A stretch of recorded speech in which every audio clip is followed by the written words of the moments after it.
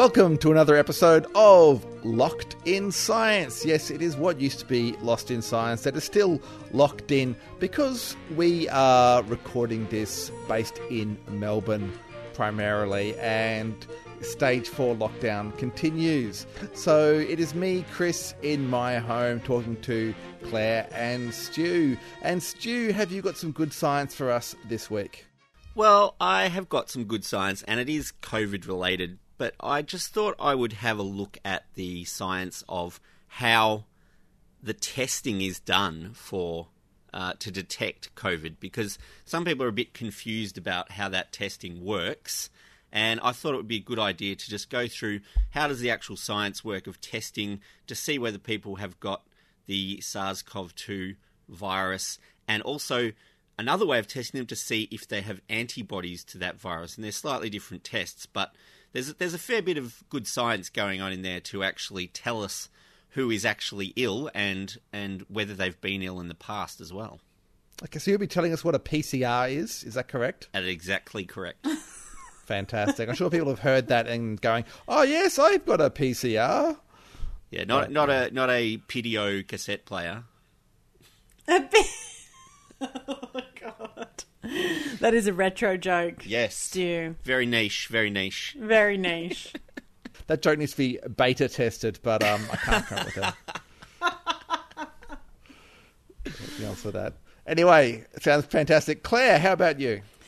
Well, Chris, I have an interview this week with some incredible researchers who... okay, let me ask you this question. How much do you love dogs?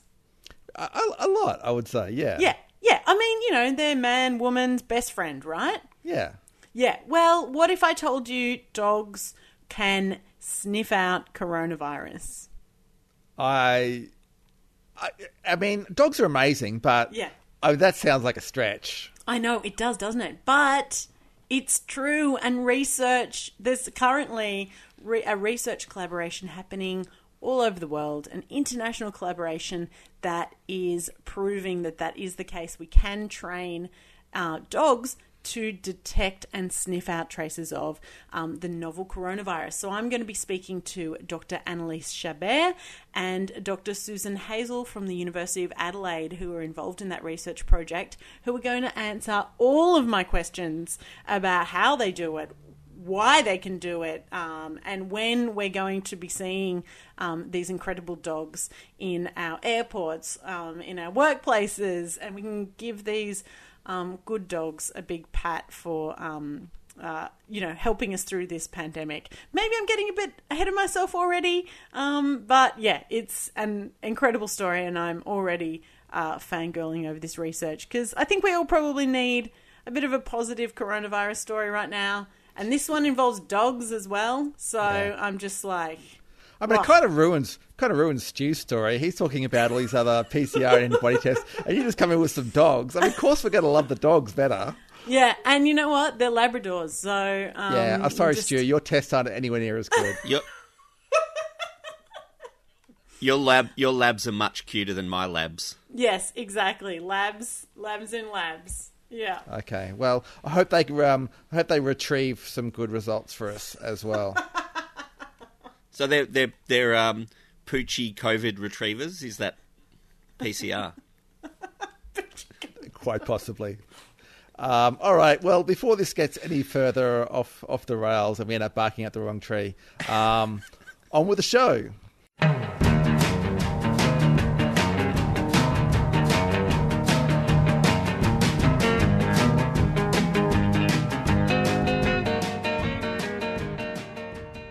One of the reactions to the COVID-19 pandemic by governments around the world has been to try and track the spread of the disease by testing people to see if they have it. And there's a couple of different ways to check to see if people have the SARS-CoV-2 virus, or to check if they have been recently infected with that virus and they've recovered.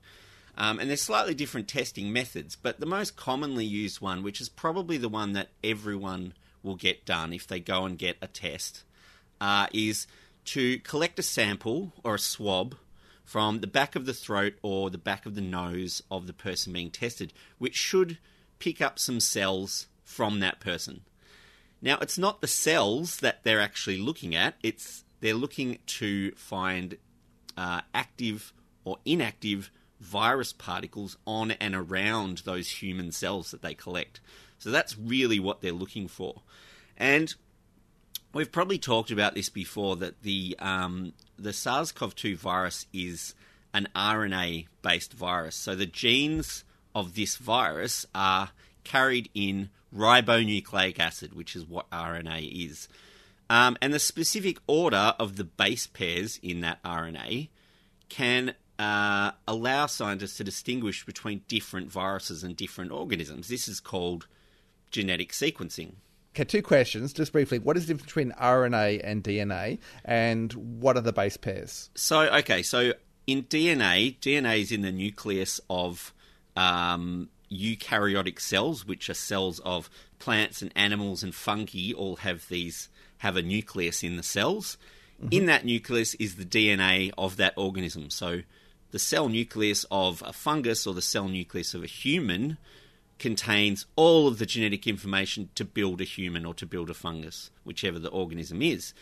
RNA in these higher organisms is actually just a messenger. It's a copy of this DNA, and it gives specific instructions to build certain proteins, and that's what a gene is. It builds a protein.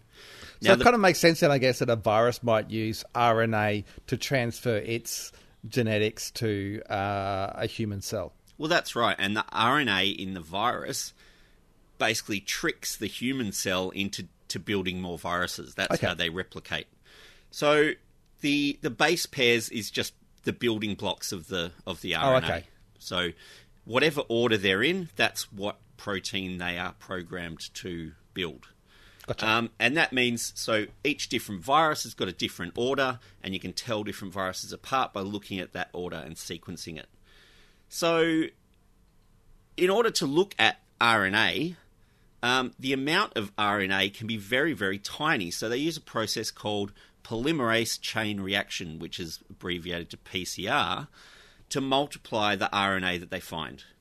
So they basically target this RNA, make lots more copies of it so it's easier to detect, and then they can test for it.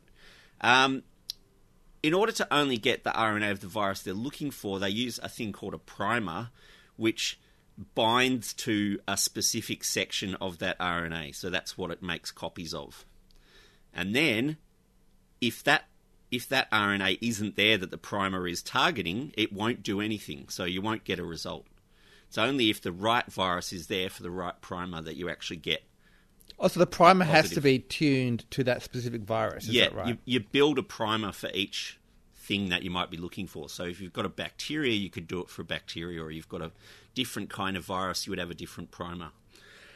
So you really need to know the DNA or RNA makeup of the virus or organism that you want to target before you can really build a primer, right? Yeah, that's right. And that's why early on in the coronavirus pandemic, labs around the world were trying to sequence the virus, and once they had sequenced it, they could share that sequence with all of the other labs, and then they started working out how to make primers, and then they could start testing for it. So it's quite a complicated process to even get to this point, really.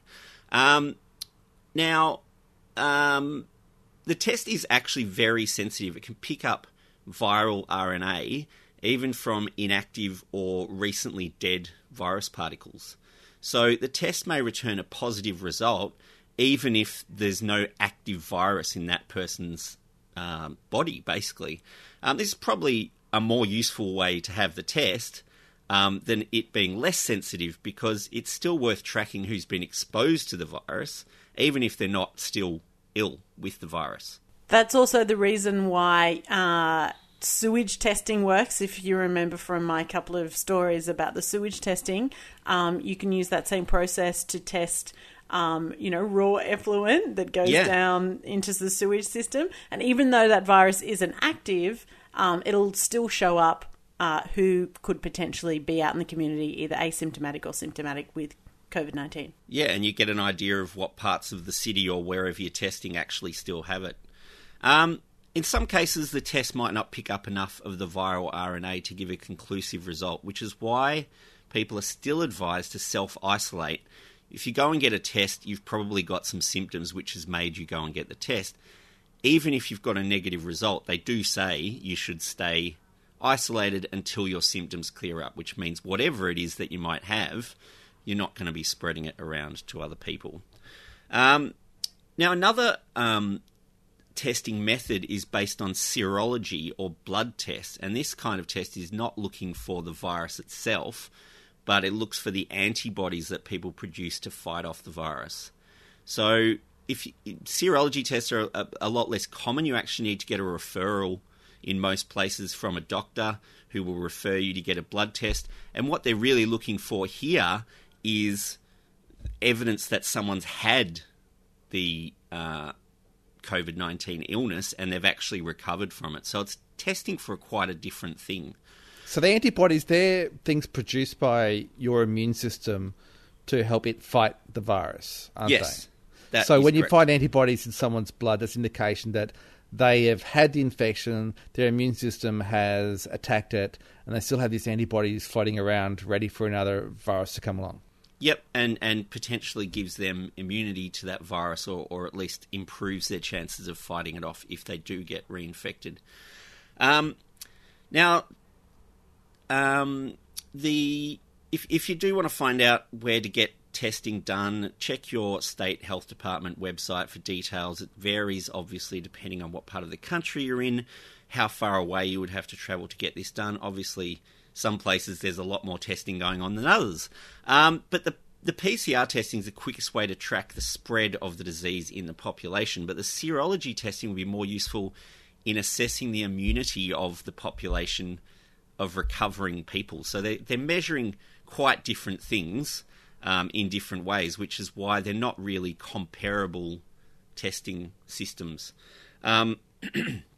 Now, one of the most helpful things anyone can do if they do feel like they have flu-like symptoms is to find a nearby testing location and get tested, and also to get in touch and stay in touch with healthcare professionals throughout the process, because it's not necessarily always easy to understand what medical test results mean. And by no means are these tests 100% accurate. There are ways that we can get false positive results and false negative results, but that's another reason why you should stay in touch with your healthcare professionals. But this is still the best tools we have to identify cases, and hopefully we can stop the spread in the community. So Kaylee is currently enrolled in a research project to test her for antibodies. Did I mention this last week? Yeah. Don't think so, yeah. No, No, I don't think you did. Maybe just briefly, but you didn't give any detail, I don't think. Yeah, so it's researchers from the University of Melbourne took a blood sample last week, and they're going to do it a couple of times in the first year and then follow up for 5 years. And we're talking about getting me enrolled as well, so they can check my antibody, Great. how they changed over time too. Yeah, it'd be That's good to know. good. Yeah. That'd be great to know. Especially, like, being able, for your own interests, being able to compare your antibodies and Kaylee's. Yeah. Considering Kaylee's infection had worse outcomes on her health. Well, I reckon people who have had have worse symptoms often have a stronger immune response as well. I mean, sometimes it can be caused by too strong an immune response, but So they have more antibodies than people who had weaker symptoms, I suppose, or no symptoms. Yeah. Interesting. So they're doing that. They're also comparing pregnant people to non-pregnant people, and they are going to try and get some of the cord blood as well to see whether the babies have any antibodies too. Oh, cool. Whether immunity can be passed to the babies. Oh my God, yes! So it's a fascinating thing. God. It's so fascinating. Science, the final frontier.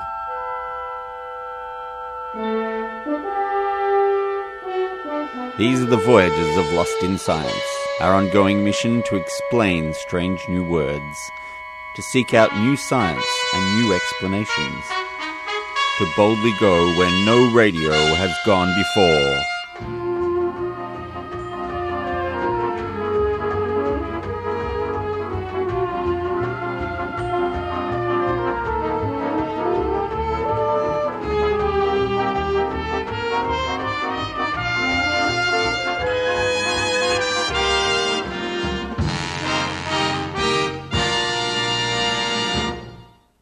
I think we can all agree that dogs are the best, but could our four-legged friends really help us control the coronavirus pandemic?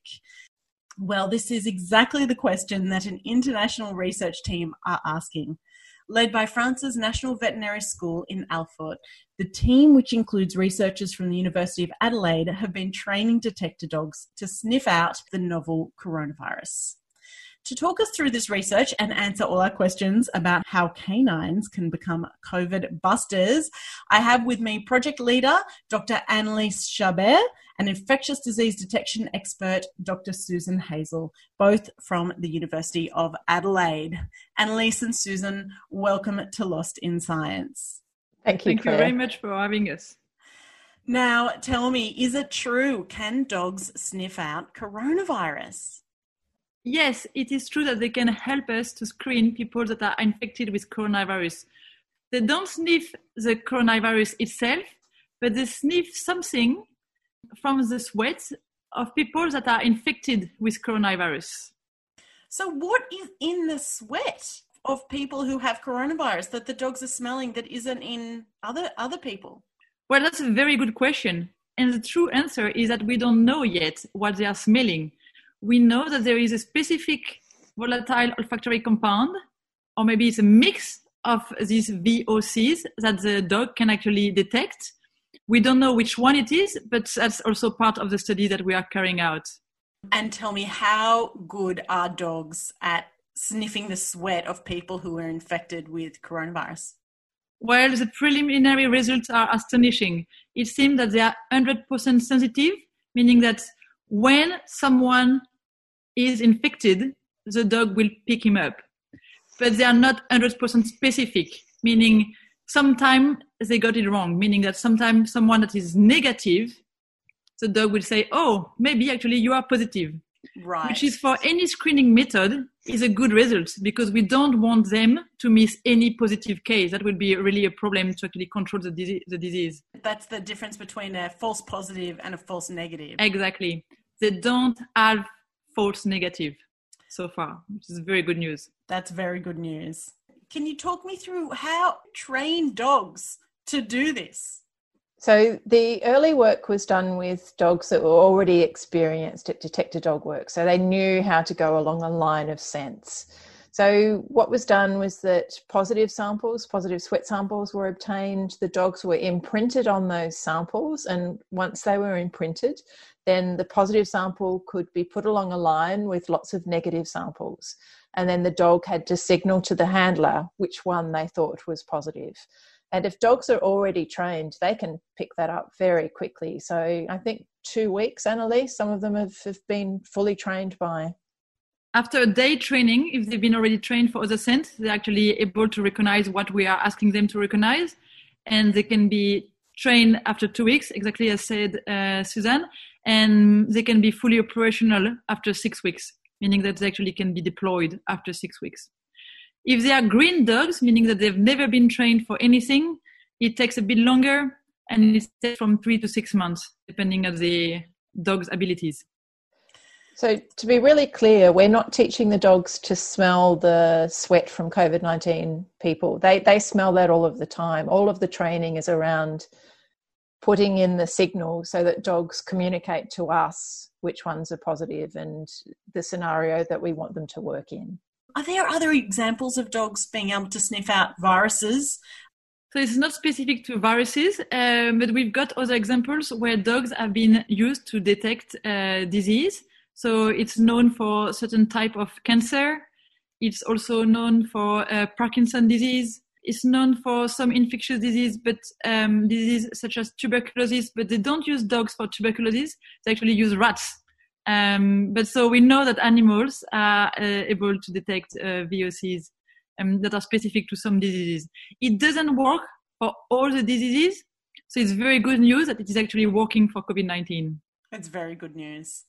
And I have to ask, is there any health risk for the dogs? The short answer is no. The virus that is responsible of COVID-19 is called SARS-CoV-2. And the dog doesn't have the right receptors in their cell to replicate SARS-CoV-2. So So as far as we know, no, they are not going to be a source of disease. And there are a few studies that have been done in the lab where they actually injected the virus to dogs and they didn't replicate this virus. The setup for the testing as well. So even though there is minimal risk, the sweat shouldn't contain virus, but the setup for the testing, the dog's nose will never touch the sample. So that's both to protect against infection, but also if the dog's nose was touching the sample, the next dog to smell that sample would smell the sample plus the dog's nose that was there before, so it would confound things. It's very important what Suzanne said, the sweat sample is not considered to be infectious. So we're actually not working with infectious material. Now, this is part of an international research project, as I said in the introduction. Who else is involved and what different parts does everyone around the world play? So the project's been led by the French team, Dr. Dominique Grandjean, who is working in Paris. So they were the first one to actually validate the proof of concept and show that the dog were able to detect sign of COVID-19 in infected patients. And then they started to collaborate with other teams in Belgium, in the United Arab Emirates, with us in Australia at the University of Adelaide, in Chile, and in Lebanon. So now we are actually a big group. It's like a community. We are sharing all our results and we are really working hand in hand. That sounds like an incredible collaboration. I'm fascinated by what the dogs are actually doing and how, I guess, they're responding to the sweat samples. So can you take us through, I guess, what the experiment has looked like?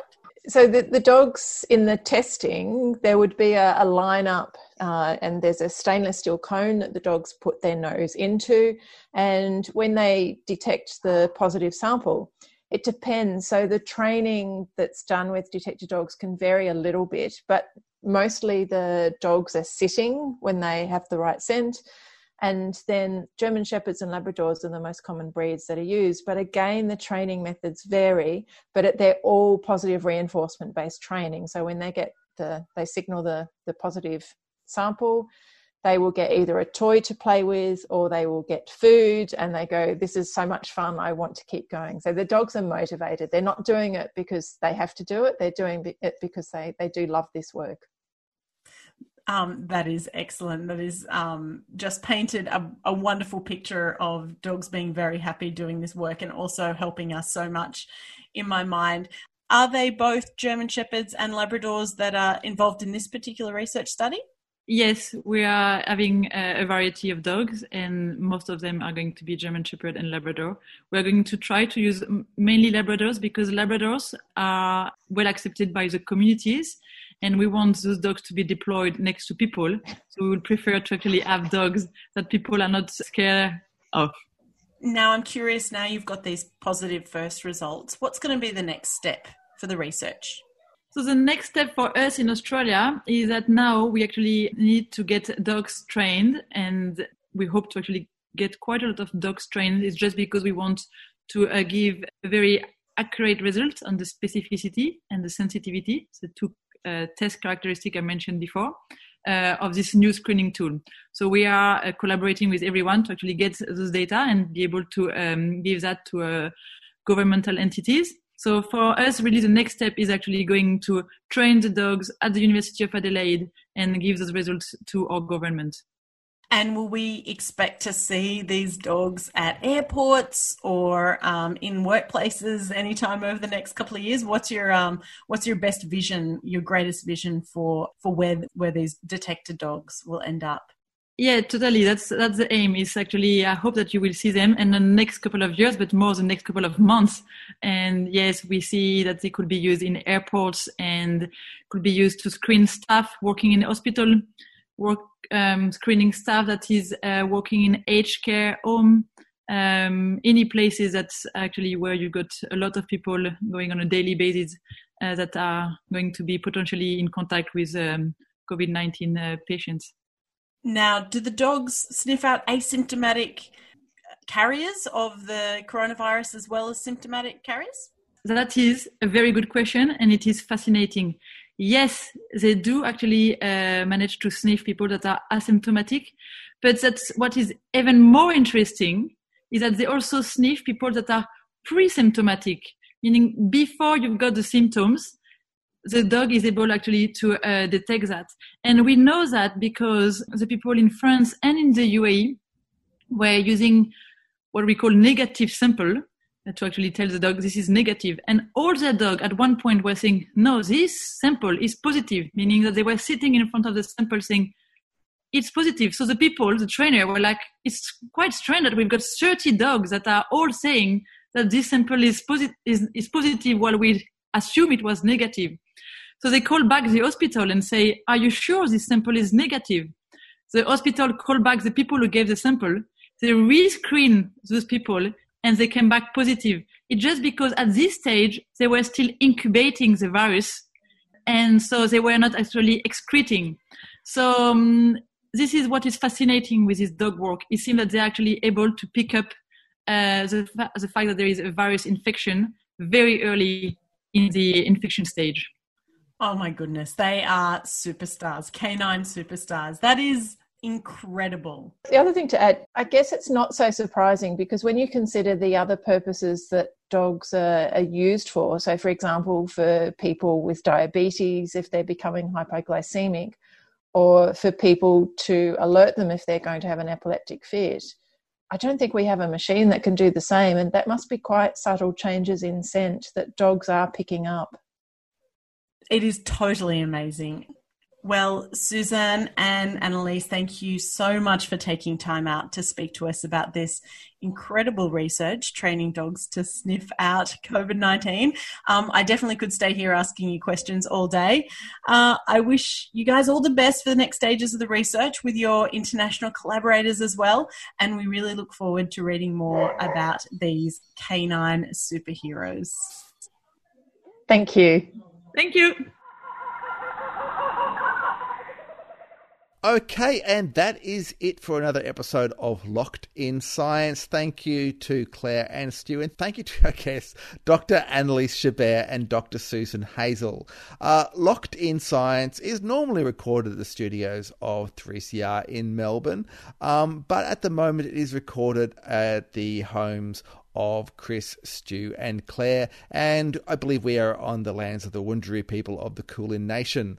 But we are recorded with the support of the Community Broadcasting Foundation and aired across Australia on the Community Radio Network. We love to hear from you and what you think about Locked in Science that we are putting out every week. You can email us at lostinsci@gmail.com, or you can find us on Facebook where we are Lost in Science on 3CR. I feel like I had to correct that. It's crazy. We also are on Twitter. We are at Lost in Science 1. We are on podcast apps. If you're in an app where you can give us a good rating and review, please do that because that helps us higher up in the search rankings so that other people can find us. You can also find us on the radio. However you listen to this, you can just listen the same time every week when Claire, Stu, and Chris get Locked in Science. Did you say lost? Stu said I said lost. locked. Okay. No, Stu said lost.